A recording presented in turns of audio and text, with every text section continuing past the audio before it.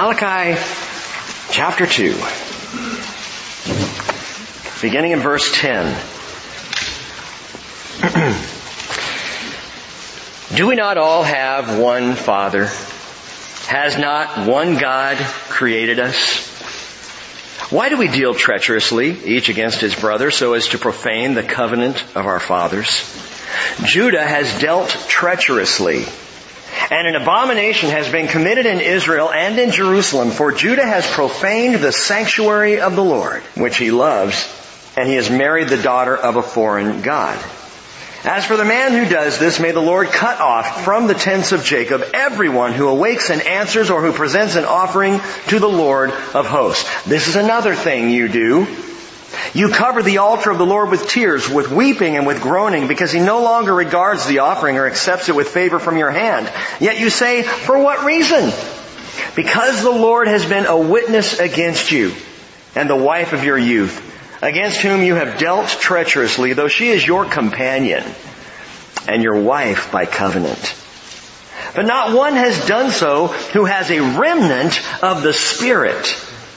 And what did that one do while he was seeking a godly offspring? Take heed then to your spirit, and let no one deal treacherously against the wife of your youth. For I hate divorce, says the Lord, the God of Israel. And him who covers his garment with wrong, says the Lord of hosts. So take heed to your spirit, that you do not deal treacherously. You've wearied the Lord with your words. Yet you say, how have we wearied him?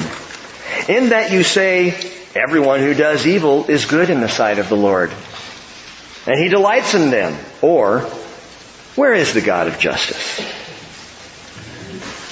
Well, in a back-to-back church attendance drive over the next 2 Sundays here at the Bridge, we're going to take up the issues of marriage and money. The Lord called His messenger Malachi to bring both issues to Israel. As we talked about in opening up the book of Malachi last week, this is a plain-spoken book. This is not the stuff of intrigue. It's not the stuff of vision. It's not the stuff of revelation, save for the one revelation that God is going to send a messenger before Messiah would come. It is God speaking from His heart into the heart of His people, and some of these words are piercing to the heart. Since we're in Malachi, and since a godly perspective is so vital in the areas that we're about to deal with, marriage this morning and money next week, we will not shy away from them. And by the way, I'll add this little note here for you gentlemen.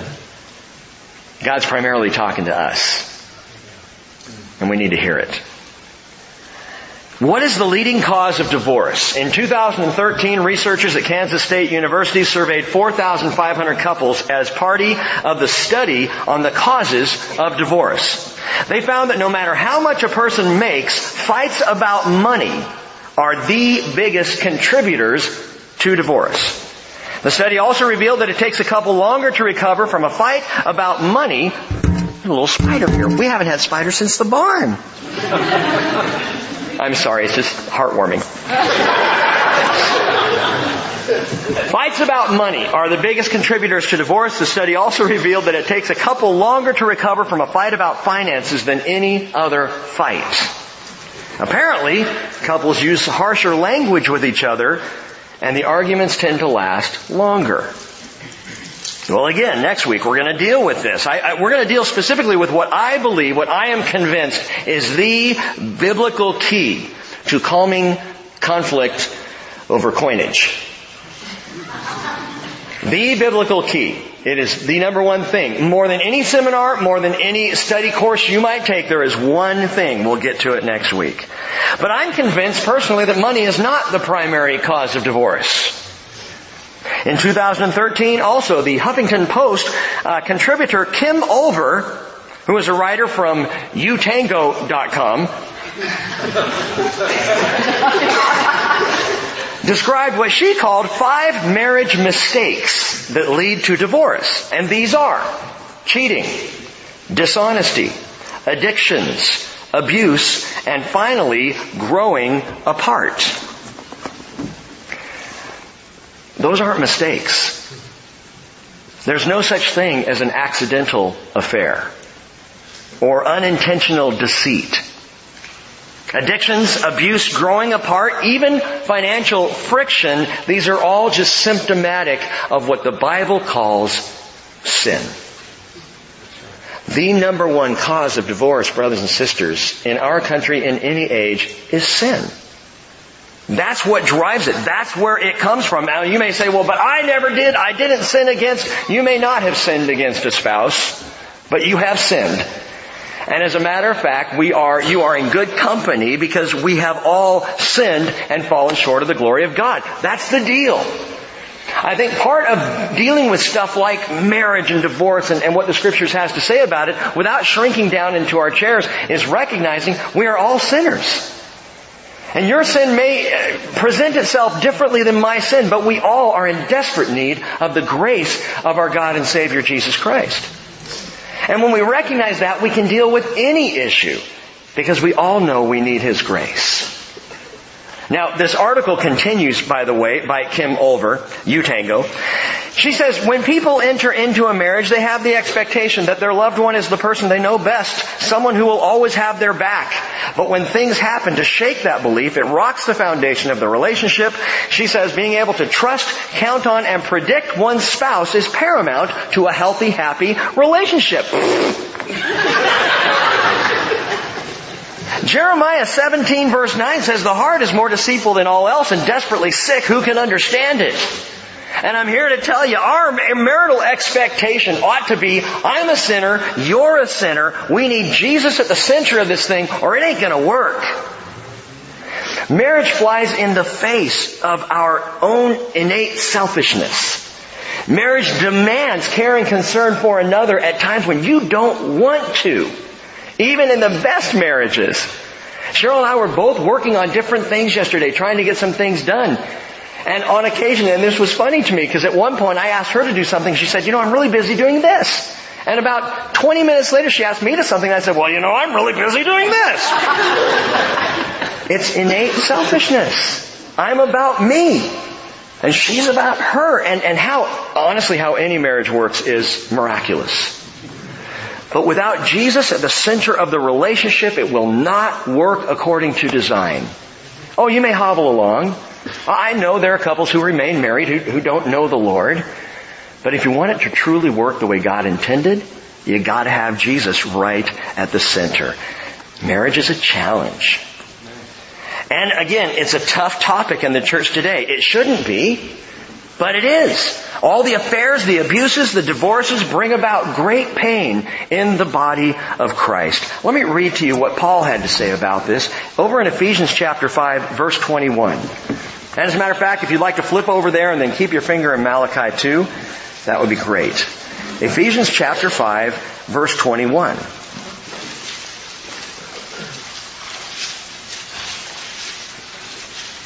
I begin in verse 21. You may see a break in the passage in the Scriptures. That's just what the translators did. That's not what the original writers did. That's not what Paul did. There's a break there between verse 21 and 22, and so often we pick up at verse 22, wives be subject to your own husbands as to the Lord, and the wives go, huh? What? As to the Lord? We need to start in verse 21 to understand what Paul is truly saying. And it begins there, be subject one another to one another in the fear of Christ. The subjection, the submission is one to another. Husbands to wives, wives to husbands. It runs both ways, guys. Don't think we're off the hook. Wives then, verse 22, be subject to your own husbands as to the Lord. For the husband is the head of the wife, as Christ is also the head of the church, he himself being the Savior of the body. Well, there it is right there, Rick. Husband is head of the wife. Listen, I have a head on my body, and my head does not always make the best choices. My body does, out of respect for my head, what my head tells my body to do. But my head can be pretty darn stupid. And only Christ as the head of the church is absolutely perfect in all He leads us to do. So husbands, don't think that because you're called the head, you got it all together. In fact, your position, I would say, is more precarious than your wife's. I think we as men need to step it up. We need to be a man and live godly in our marriages and treat our wives in godly ways. and love our kids as godly men if we're truly to be the head and not the idiot. Verse 24 says, but as the church is subject to Christ, so also wives ought to be to their husbands in everything. It's a show of respect. Husbands, love your wives. That's agapao, agape love, unconditional. Doesn't matter what she does. Love your wives as Christ also loved the church and gave himself up for her, so that he might sanctify her, having cleansed her by the washing of water with the word. And by the way, the word there is rhema, which is the spoken word, which kind of tells me, husbands, in our treatment of our wives, the words we speak to them are critical. Actually, unfortunately, the words we speak to our wives are far too critical. We need to be gentle with our words. We need to think about what's coming out of our mouths toward the ladies in our households. Christ loved the church, cleansed her by the washing of water with the word. How does Christ speak to you? That's, guys, how we ought to speak to our wives. And it goes on, verse 27, that he might present to himself the church in all her glory, having no spot or wrinkle or any such thing, but that she would be holy and blameless. So husbands ought also to love their own wives as their own bodies. He who loves his own wife loves himself. For no one ever hated his own flesh, but nourishes and cherishes it, just as Christ also does the church, because we are members of his body. Now stop right there. We'll come back there in a little bit. But a right relationship with Jesus Christ is the single key to a right relationship in marriage. You don't have a right relationship with Christ, you will not have a right relationship in your marriage. It's just not going to work right. If one is off, the other one is off too. I guarantee it. Now, again, before we go further, listen, the point of all godly instruction, and please hear this, it's never about going backward. It is always about going forward. Which means as we talk about marriage and divorce, and some of you have had divorces in your past. Some of you have marriage that's on rocky ground right now. We're not talking about looking back and wallowing in the sin of the past. We're talking about starting today and going forward in the grace of our Lord Jesus Christ.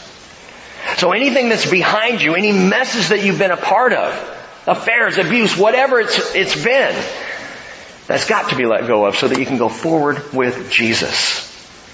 There needs to be forgiveness.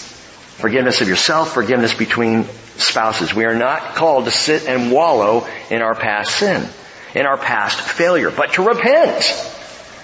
What does Peter say about repentance? It's refreshing. It changes everything. Acts 3:19, repent and return so that your sins may be wiped away in order that times of refreshing may come from the presence of the Lord. That he may send Jesus, the Christ appointed for you, whom heaven must receive until the period of restoration of all things about which God spoke through or by the mouth of his holy prophets from ancient time. So as we look at this, what God says as he calls out Israel, calls out Judah on their messed up marriages, rather than sitting there thinking about how messed up your marriage is, how about this morning, repent and receive times of refreshing. Husbands forgiving wives, wives forgiving husbands, loving each other. We'll talk more about how we do this. This is not a judgment of failed marriages past. It is an encouragement for successful marriages going forward. Now back to Malachi. It was a sad state of affairs in Judah, and I use that pun intentionally. It was a sad state of affairs. There's a word for it Malachi uses, treachery. Back in verse 10. Do we not all have one Father, he says? Is not one God created us? Why do we deal treacherously, each against his brother, so as to profane the covenant of our fathers? Judah has dealt treacherously, he uses the word again. And an abomination has been committed in Israel and in Jerusalem, for Judah has profaned the sanctuary of the Lord, which he loves, and has married the daughter of a foreign god. Malachi jumps in. He's been listening to God's judgment of the crooked priesthood. And like some of us sometimes, we start to hear the Lord go off in a certain direction, talk about a certain thing, especially bring up some sin issue, and we go, Amen! I'm part of this. I'm with you, Lord. And so Malachi jumps in and he says, yeah, crooked priesthood, but there's treachery in all of Judah. And that's why he starts speaking. Do we not all have one Father? And in this brief little couple of verses, Malachi is interjecting, I believe by the Spirit of the Lord, but he is interjecting what he is seeing, and that is treachery in Judah. That word is important to understanding this passage. Treachery is bagad in the Hebrew, and it means deceitful unfaithfulness. Deceitful unfaithfulness. Why is that important? Because again, we're not talking about mistakes. We're not talking about unintentional errors. We're not talking about mishaps. We're talking about deceitful unfaithfulness, and unfaithfulness that is a chosen and decided thing. And it's going on in Judah. The term brother here, where he says, why do we deal treacherously each against his brother? Understand that's a generic term. It means brother. It can also mean kindred. In this context, in the setting, I believe is applied to sisters, the kin of Judah. How can we deal treacherously against our fellowship, against our family, against our kindred? And those who are receiving the greatest blow of treachery are the women in Judah. This is upsetting the prophet. It's harm against the kindred women of Judah because the men were hooking up with the daughter of foreign gods, or the daughters of foreign gods. What does that mean? Non-believers, idolaters, non-Jewish folk from the surrounding nations, and it was strictly forbidden by the Lord. He was very clear about this from the get-go with His people Israel. You are not to marry outside of the people of Israel. You are not to marry foreigners. You're not to marry apart from. Now, it's different for us. He was dealing with specifically His people Israel. So if you've married a foreigner, that's okay. Don't freak out. There's something specific going on here. God had chosen Israel to belong to Himself. And in Exodus 19 verse 5, He said, now then, if you will indeed obey my voice and keep my covenant, then you shall be my own possession among all the peoples. For the earth is mine. You shall be to me a kingdom of priests and a holy nation. And if you've been with us studying through these things, you understand this. God originally called all of Israel to be a holy nation. And that fell apart because of their sin. At Mount Sinai, they weren't even on the march to the Promised Land. They're at Mount Sinai when it fell apart. And at that point, God said, okay, the nation are not going to be holy to me. I guess I'll have to call the tribe of Levi to be holy to me. And He called the priesthood to be the specific ones who would be set apart within His set apart nation, to try and help His nation be set apart to Him as He originally intended. Deuteronomy chapter 7 verse 1. He's speaking to the people again, says, when the Lord your God brings you into the land where you are entering to possess it, and clears away many nations before you, the Hittites, the Girgashites, the Amorites, the Canaanites, the Perizzites, the Hivites, the Jebusites, the Megabites, flashlights, all the ites. 7 nations, actually, He says, greater and stronger than you. When the Lord your God delivers them before you, and you defeat them, then you shall utterly destroy them. You shall make no covenant with them, which would include marriage, and show no favor to them. Furthermore, you shall not intermarry with them. You shall not give your daughters to their sons, nor take their daughters for your sons, for they will turn your sons away from following me to serve other gods. And then the anger of the Lord will be kindled against you, and He will quickly destroy you. This was spoken before the people even came into the promised land. Fast forward, here we are now, 400 or so BC, and the people have come back from Babylonian captivity. We're roughly 1,000 years later, and exactly what Moses said would happen has happened, and Malachi is having to speak the word of the Lord about this treachery. God said to His people, don't mix it up with pagans. Don't reach outside of the faith, of the belief of Israel, and there is a connection for us as followers of Jesus Christ. Paul, tapping into this same mentality, 2 Corinthians 6:14 says, do not be bound together with unbelievers. The King James Version rightly translates that, do not be unequally yoked. unequally yoked. For what partnership has righteousness and lawlessness? What fellowship has light with darkness? What harmony has Christ with Belial? Or what has a believer in common with an unbeliever? Paul says, what agreement has the temple of God with idols? For we are the temple of the living God, just as God said, I will dwell in them, I will walk among them, and I will be their God, and they shall be my people. The calling of Israel to be peculiar to the Lord is a picture, an example of exactly what He desires for you. To be peculiar for the Lord. And some of you wives are going, well, good, because my husband's peculiar. If you, by the way, happen to be a young, unmarried person who thinks that the idea of being unequally yoked is a good idea, a biblical idea, but doesn't necessarily apply to you, I say this with love, you're an idiot.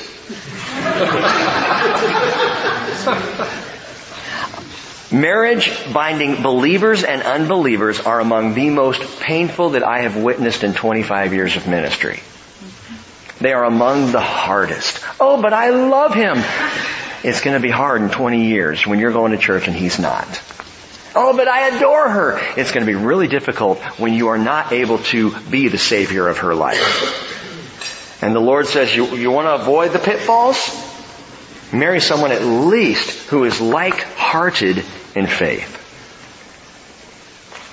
The law forbade marriage with the daughter of a foreign god, not because God Himself was bigoted or biased, but to protect His chosen people from idolatry, which was exactly where it was all going to go.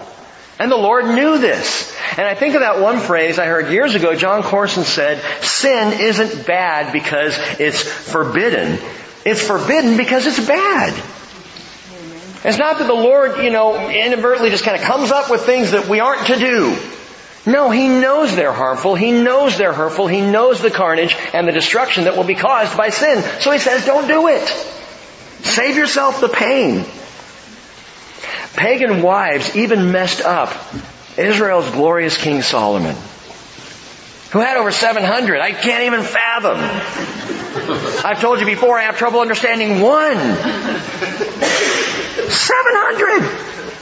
Not to mention concubines. 1 Kings chapter 11 verse 4 says when Solomon was old, his wives turned his heart away after other gods, and his heart was not wholly devoted to the Lord his God, as the heart of David, his father, had been.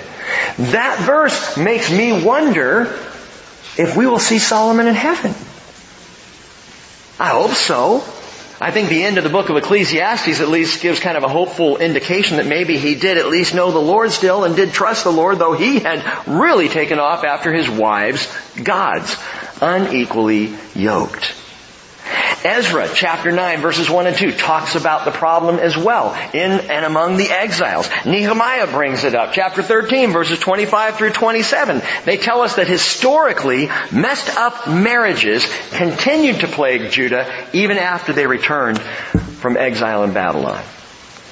And Malachi saw all of this.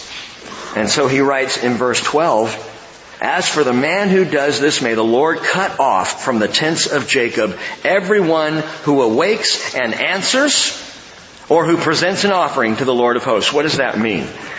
This is a proverbial expression in the Hebrew. Everyone who awakes and who answers. Well, who awakes and who answers? Everyone. Everyone awakes. Everyone answers. It's a proverbial expression saying all people. That's what that means. And in addition to that, he says, and the one who offers the grain offering. That's the priest. What Malachi is saying is from the populace to the priesthood, may God cut off everybody who deals treacherously. From the common folk to the man in the robes. Cut them off if they are treacherous. Malachi again is in tune with the Father's heart. But now the Lord takes this treachery to a more intimate and serious place. Verse 13. This is another thing you do. You cover the altar of the Lord with tears, with weeping, and with groaning, because He no longer regards the offering or accepts it with favor from your hand. Yet you say, for what reason? Now, it's uncertain who is being talked about here, to whom these tears belong. Obviously someone's upset. And the altar is covered with the weeping of these people. Some say it's the priests because they're the ones who sacrifice at the altar. They're the ones who made the offerings. Maybe the priests were upset by what they saw going on in Israel. Problem is, as we just read about Wednesday night, I think the priests were too crooked to notice. They were messed up too. I don't believe the tears being talked about here belong to the priests. Others think these are the tears of the women of Judah, and my heart would be more inclined to that direction. The women who are cast aside by the men, driven out by divorce, left penniless in the situation, and that's possible. It could be referring to the tears of the women. Most likely, the tears here are the tears of the men who are blind to their sin and just can't figure out why God's not blessing them. And the Lord is, I think, raising the issue to the guys. Gentlemen, do you think maybe the reason I'm not blessing you is because you are being brutal to your wives? Because you are not treating them the way I intend for you to treat them? And the men are bringing their offerings. Man, it's just not working. We're not being blessed. The land's not growing. We don't see the kingdom returning. It's not going well here, Lord. How come? For what reason? They say. And continuing in verse 14, because the Lord has been a witness between you and the wife of your youth, against whom you have dealt treacherously, though she is your companion and your wife by covenant. The Lord draws out here 3 words that I believe are intended to dredge up some emotion in us guys especially. But I do believe this also can run both ways. Listen to how the Lord describes these wives. He describes them, number 1, jot this down, the wife of your youth. The wife of your youth. Cheryl is the wife of my youth. I was 21 years old when we got married. She was 21 years young. We were kids. And you 21 and 20-year-olds, don't take offense at that. Hey, I'm 50 now. You're kids. That's 30 years back in my life. And we were young then. We didn't have a clue. We were talking yesterday because I knew I was going to be sharing this morning, and we were talking about all the things that we've gone through and the funny things that we've done and the mistakes that we've made and the challenges and what the Lord has taken us through across the years. And as we talk about that, guys, get this. When I look at my wife and I think that she's the wife of my youth, it does something to my heart instantly. It makes me instantly remember that little girl that I married, that I stole from Bill and Sharon. I look at her and I don't see the wife with whom I've contended. I see the wife who I adored. And it raises that issue back in my heart. There is a tender longevity in that phrase, the wife of your youth. It's something our culture rejects outright. That is the joy and the comfort and the peace and the knowing of staying with a single person down through the years. And what's interesting is we see an increasing opposition to the idea of biblical marriage completely from one end to the other.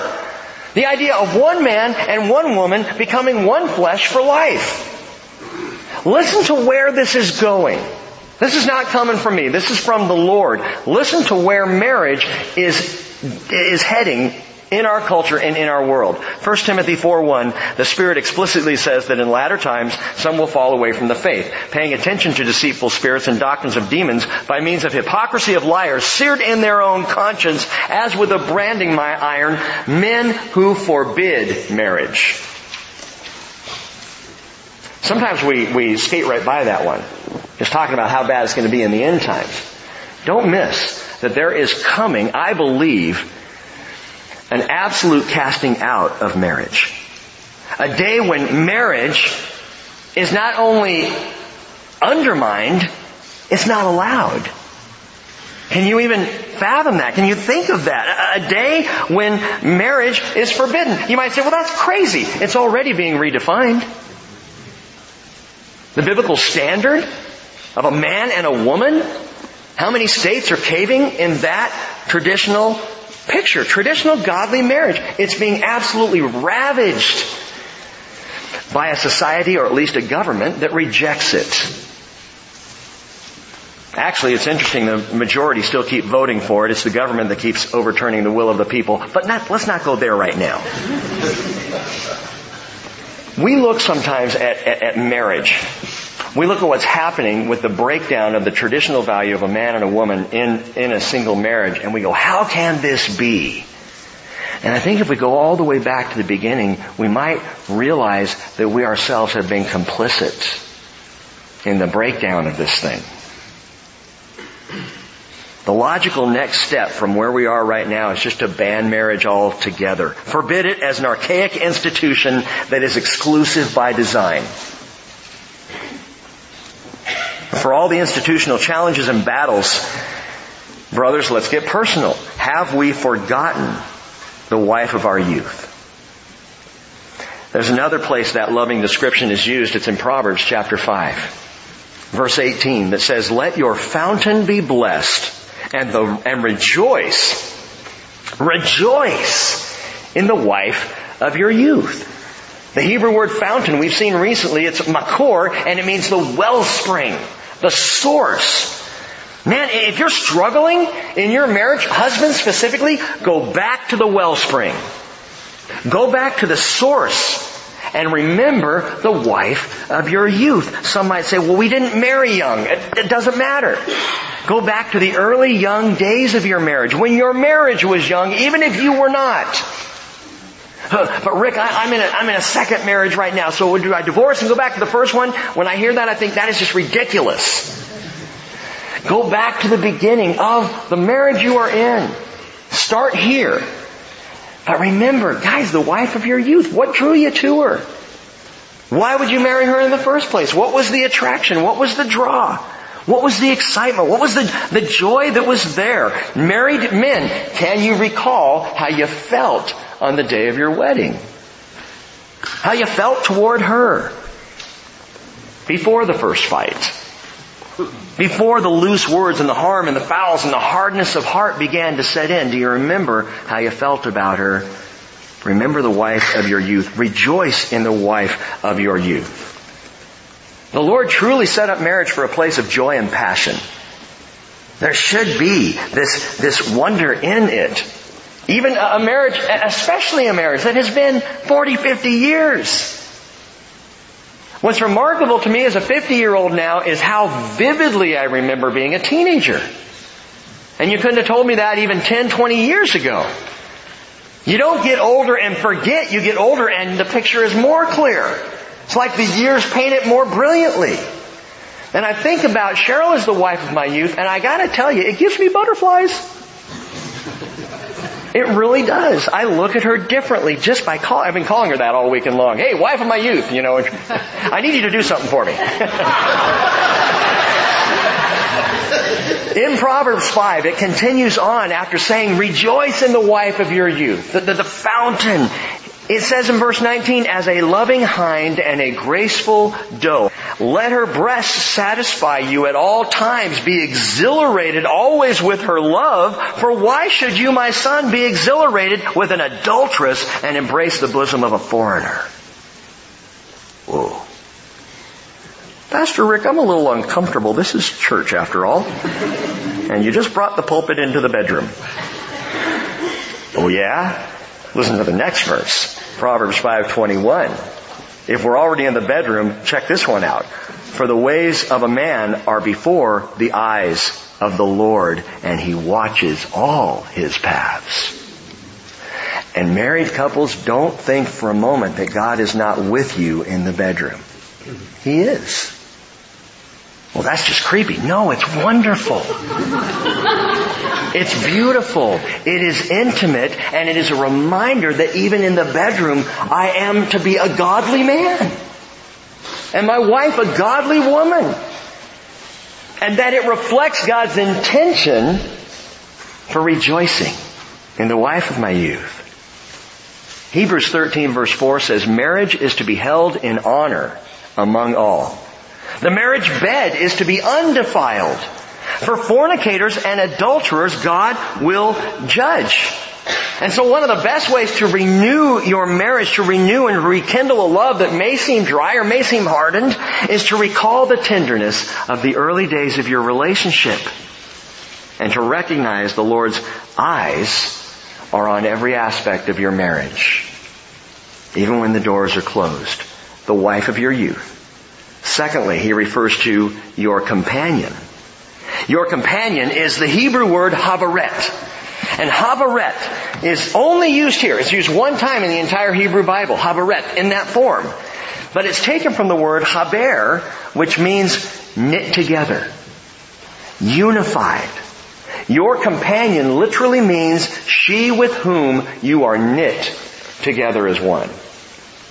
Some of you have heard this before. Genesis 2:23, the man said, "This is now bone of my bones and flesh of my flesh. She shall be called woman because she was taken out of man." And I think because Adam saw her and went, "Whoa, man."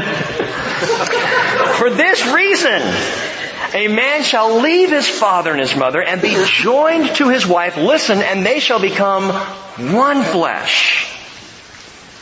The one flesh union. Your companion, she who you are knit together with. And that word one flesh in Genesis chapter 2 verse 24 is echad. And echad means a plurality of oneness. And it's an amazing word because it's the same exact word that is used in Deuteronomy 6:4, which reads, "Hear, O Israel, the Lord is our God, the Lord is echad." The Lord is one.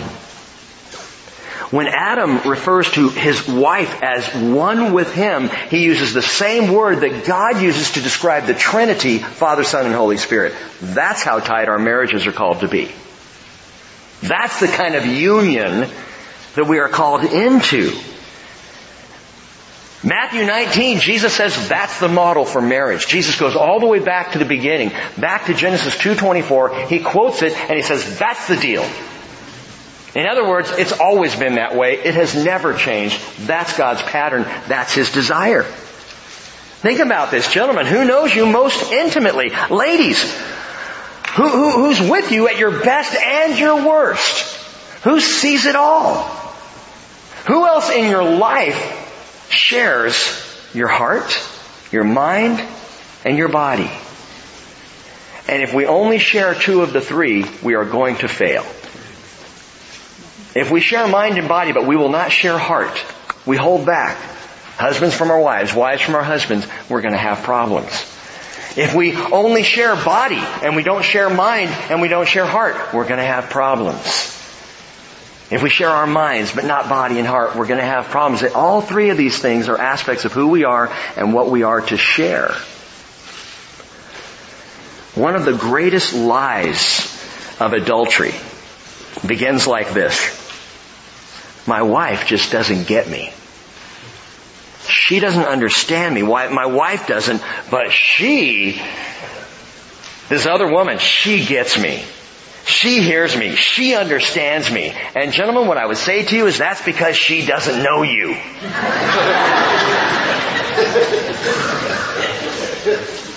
The wife of your youth, she understands you all too well. And sometimes that's the problem. She knows what you're up to. She knows what you're thinking. My close-knit companion sees me behind closed doors and I ain't getting away with nothing. But this woman over here who so understands my heart, she doesn't know my heart. And I can fool her into thinking anything because she doesn't really know me.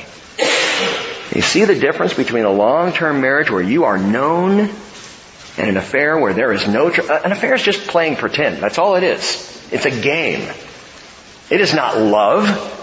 It is a twisted game. And fooling around is just fooling yourself. The wife of your youth, your companion who knows you. And thirdly, he calls her, and this is important, your wife by covenant.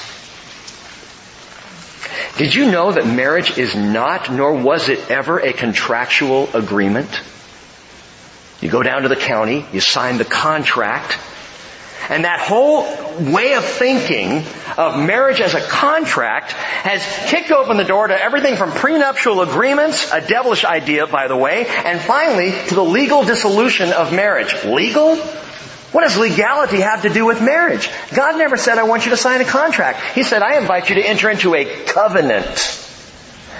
And a covenant can only be left by one way, till death do us part. The Bible is very clear.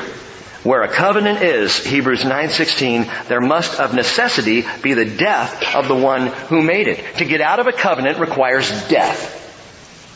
If there's not death, then the covenant, God's mentality, God's thinking of a covenant, the covenant, it's binding. And it's something that we have completely lost. Even in the church, we have lost the idea that marriage is a covenant. We've gone to it as a contract that can be annulled or dissolved. But it's a covenant in God's eyes. Turn over to Matthew 19. Matthew 19, just a couple of books to the right. Actually, one book to the right. And listen to Jesus talk about this. I know there are those who say, and I would agree with this, Rick, isn't there a caveat to the covenant? I thought Jesus gave us a way out. Listen, Matthew 19 verse 3. Some Pharisees came to Jesus. Now when a sentence starts like that, you know there's going to be contention. Some Pharisees came to Jesus testing Him and asking, is it lawful for a man to divorce his wife for any reason at all? Now they thought it was. A wife could burn the toast and he could send her out on her ear.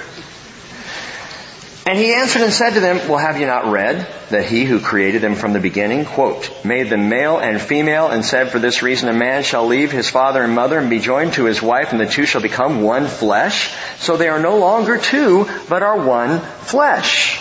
A cod, one flesh union. What therefore God has joined together, let no man separate. Well, they said to Him, why did Moses command to give her a certificate of divorce and send her away? Note His words, because of the hardness of your heart.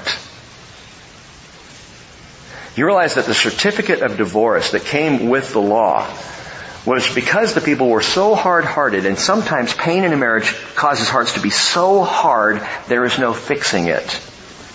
And so God did something in the Mosaic Law. He regulated divorce.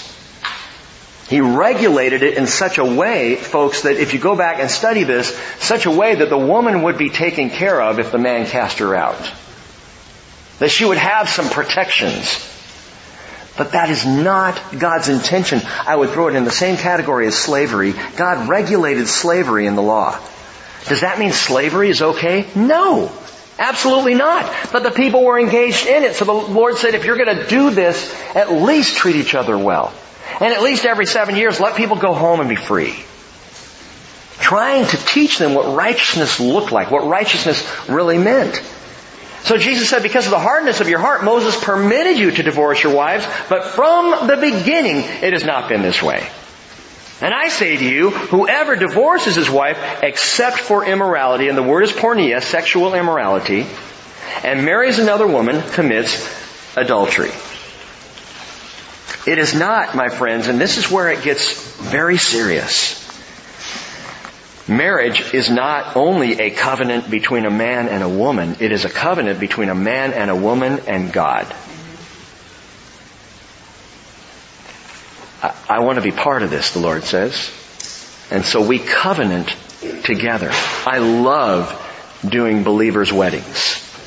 I love doing weddings for two who the first thing they say when they come to me, and I've had this many times, listen, can you talk about Jesus in our ceremony? Oh yeah. Oh yeah.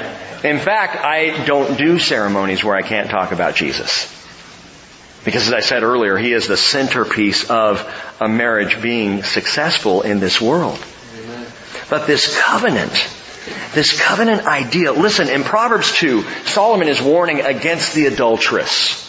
Ironically. And he says in Proverbs 2:16, this adulteress flatters with her words, verse 17, that leaves the companion of her youth and forgets the covenant with her God.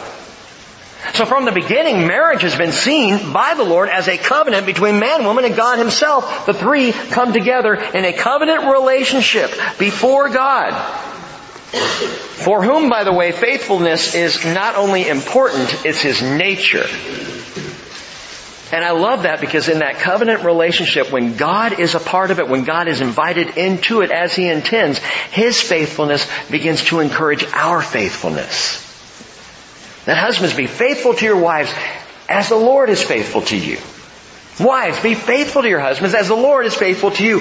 But I've been unfaithful, Rick. I'm not talking about the past. Remember that this morning. We are not looking back. The Lord doesn't draw us back to wallow. He draws us forward to walk. Go forward from today. Don't sit in the past or you will miss everything that the Lord is trying to teach us right now. Marriage is a covenant before God. Ezekiel 16, verse 59, thus says the Lord God, I will also do with you as you have done, you who have despised the oath by breaking the covenant. Nevertheless, He says, I will remember my covenant with you in the days of your youth. Interesting. Wife of your youth, the days of your youth, the Lord remembering the covenant He made with Israel in the days of their youth. And I will establish an everlasting covenant with you. That's God's heart for marriage. A covenant that is lifelong till death do us part.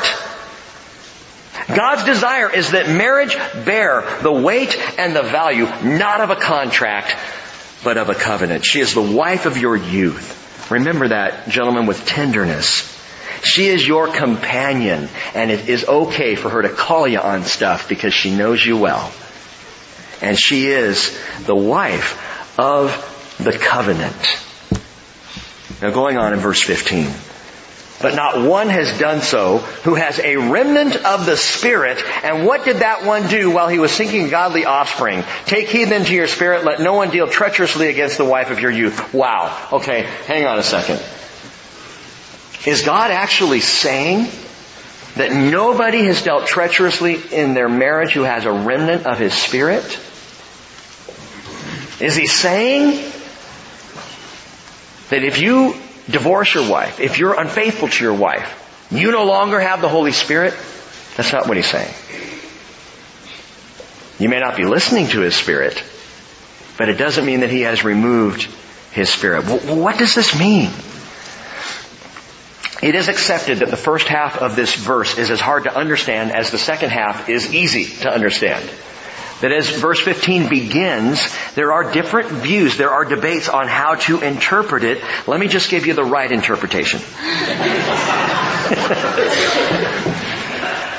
Seriously speaking, the most simple and most contextual view is that God is referring to the first union of oneness that is between Adam and Eve. Let me read it to you again and understand this. Verse 15.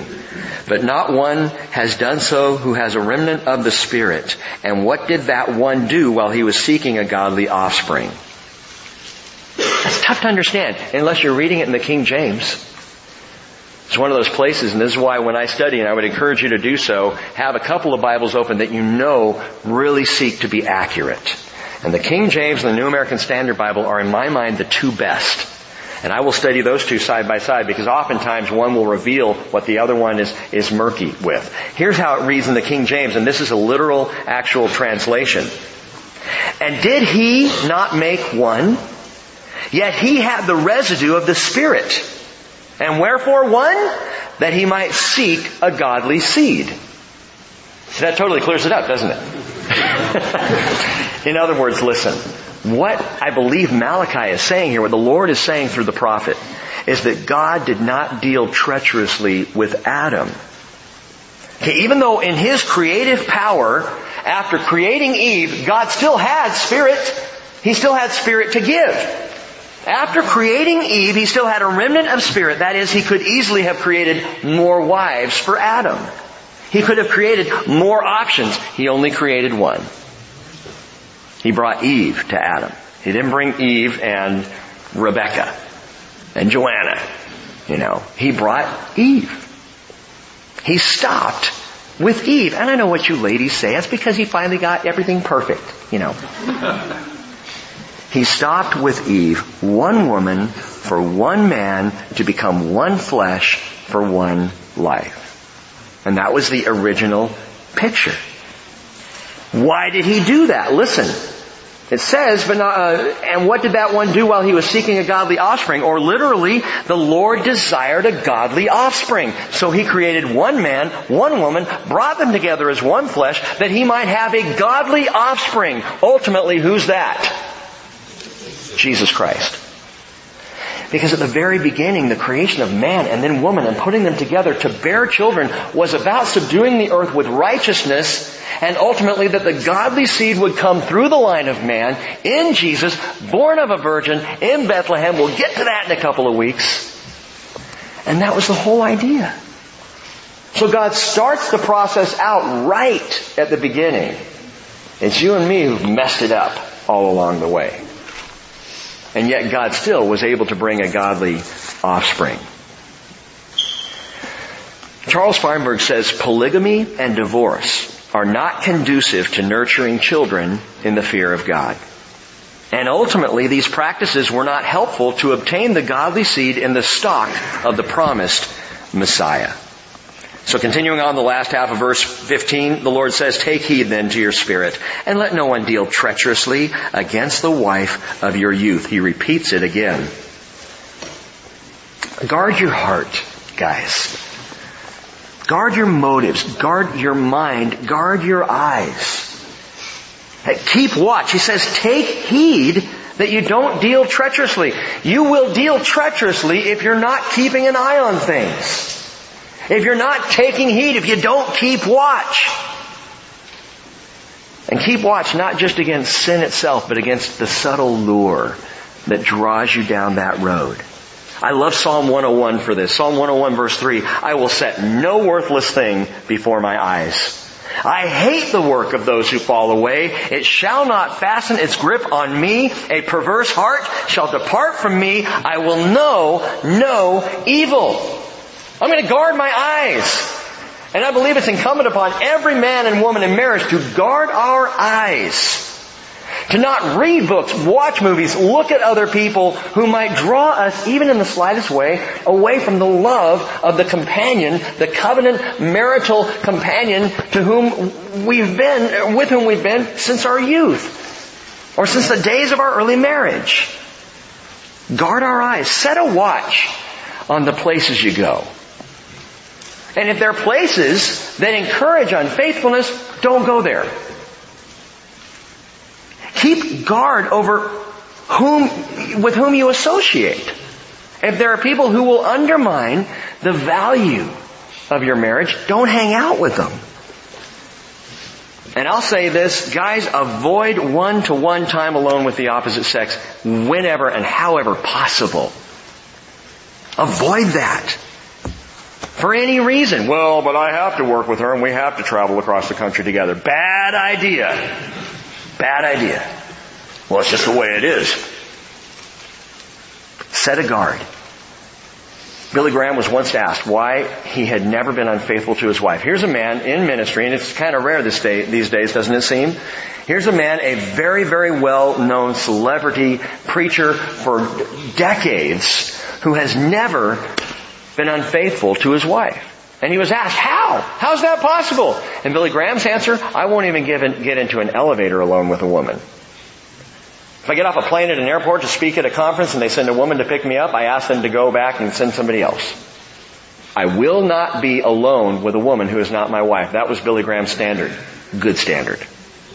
Healthy standard. Philippians 4:6 gives us an easy way to begin setting up our guard. Guys, you might think about this.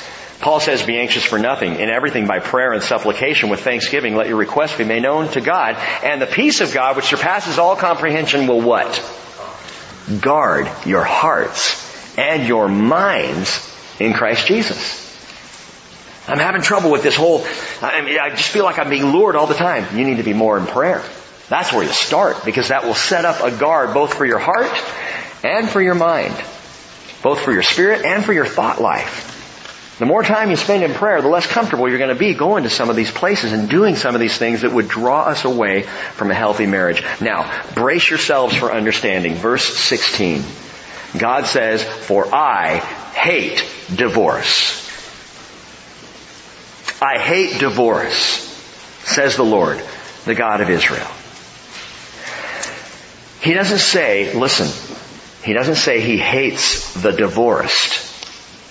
He says he hates divorce. And I think maybe we've mistranslated that, at least in our own hearts, in our own minds. I've been divorced, someone might say. God must just hate me. No. He hates what's happened.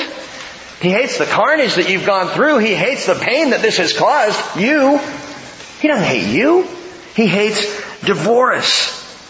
Literally, the word there for divorce is shalak, and it means he hates the sending away. What a picture. God hates sending away. I hated sending my daughter away when she got married. That was difficult for me. Now, granted, that's a completely different context, but there goes Hannah. She got into the limo with Josiah, who ripped her off from me. Thank you. Exactly. He stole her from all of us. You know what? They're going to be home at Christmas. I say we get all together, and when Josiah walks in, we just pound him. They get in the limo, they drive off together, and that's it. And I hated sending her away.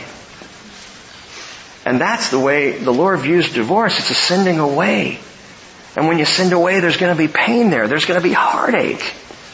It is not God's nature to send away. The great 20th century theologian Sting once sang the song, "If you love someone, set them free." No. If you love someone, stand with them. Nurture them. Care for them. Sacrifice yourself for them. Husbands, love your wives as Christ loved the church and gave Himself up for her. Do what you do, gentlemen, for her. God hates the sending away. Says the Lord, the God of Israel, and him who covers his garment with wrong, says the Lord of hosts. So take heed to your spirit that you do not deal, and again he says it, treacherously. The word wrong there, we have seen it before. It is translated wrong. It also means violence. It's the word Hamas. The one who covers his garment with Hamas in the Hebrew. Violence. Why does he use that word? Because divorce is a violent act. It truly is. It divides trust. It breaks hearts. It tears families apart. It is a violent thing.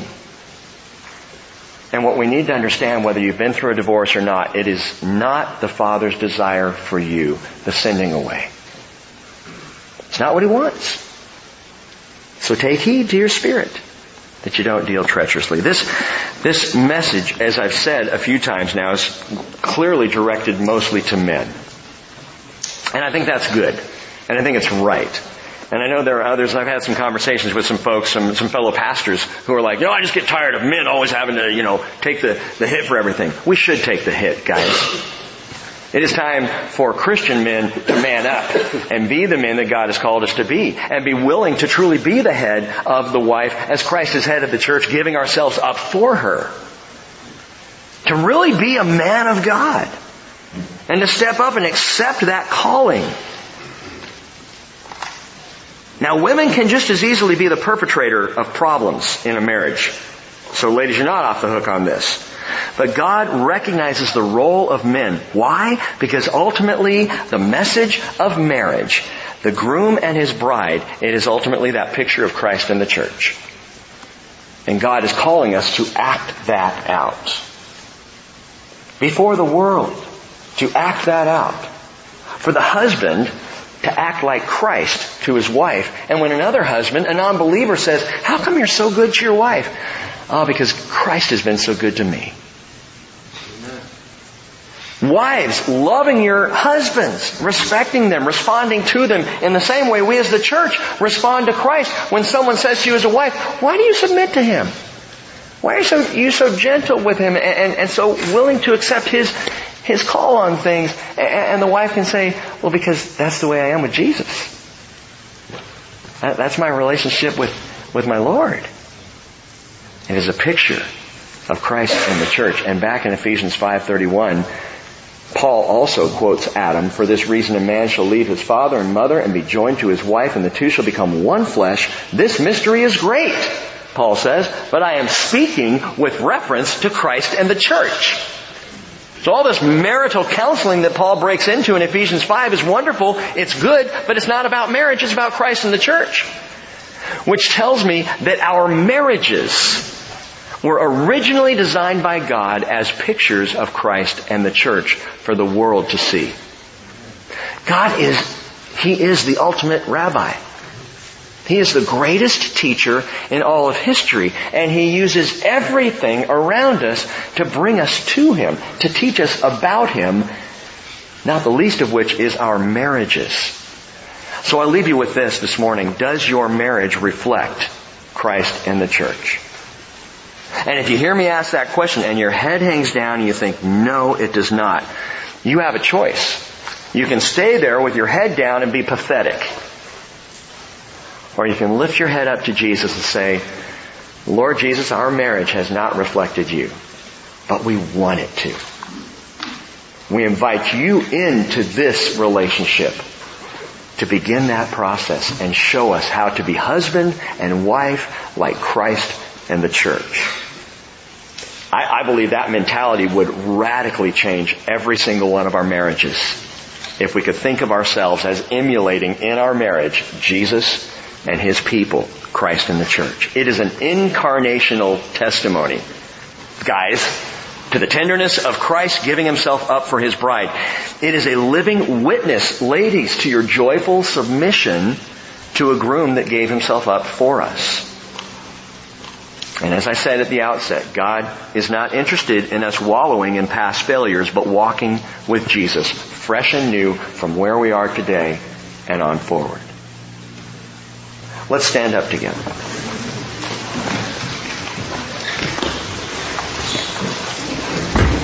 There is one more verse here. A countercultural message. And this whole thing is countercultural.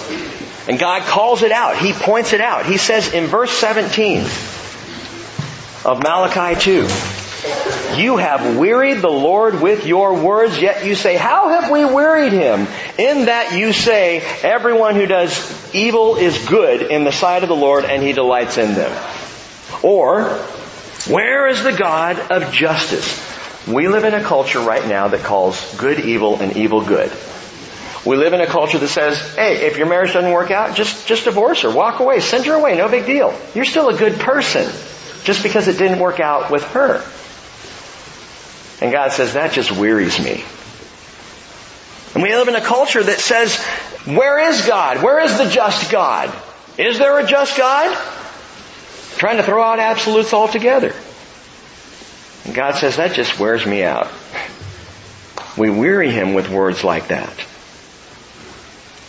God has called us to be faithful to each other and to come back to Him.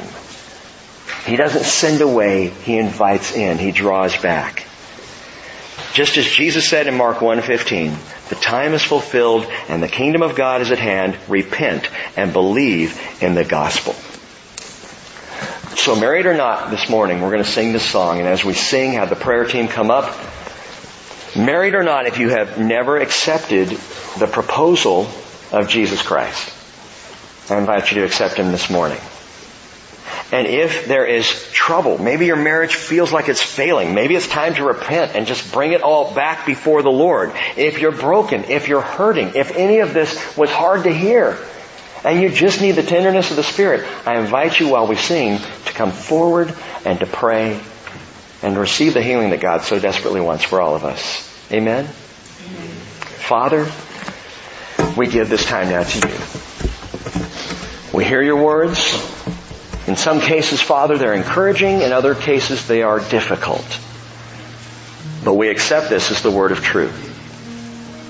Father, I pray for Your grace this morning over the fellowship, over our body, both this service and next service. Your grace for us to respond to you, to come to you, and to receive from you the strength, the encouragement, and the healing that you so desire. And we love you. We bless your name. In Jesus we pray. Amen. Won't you come while we sing?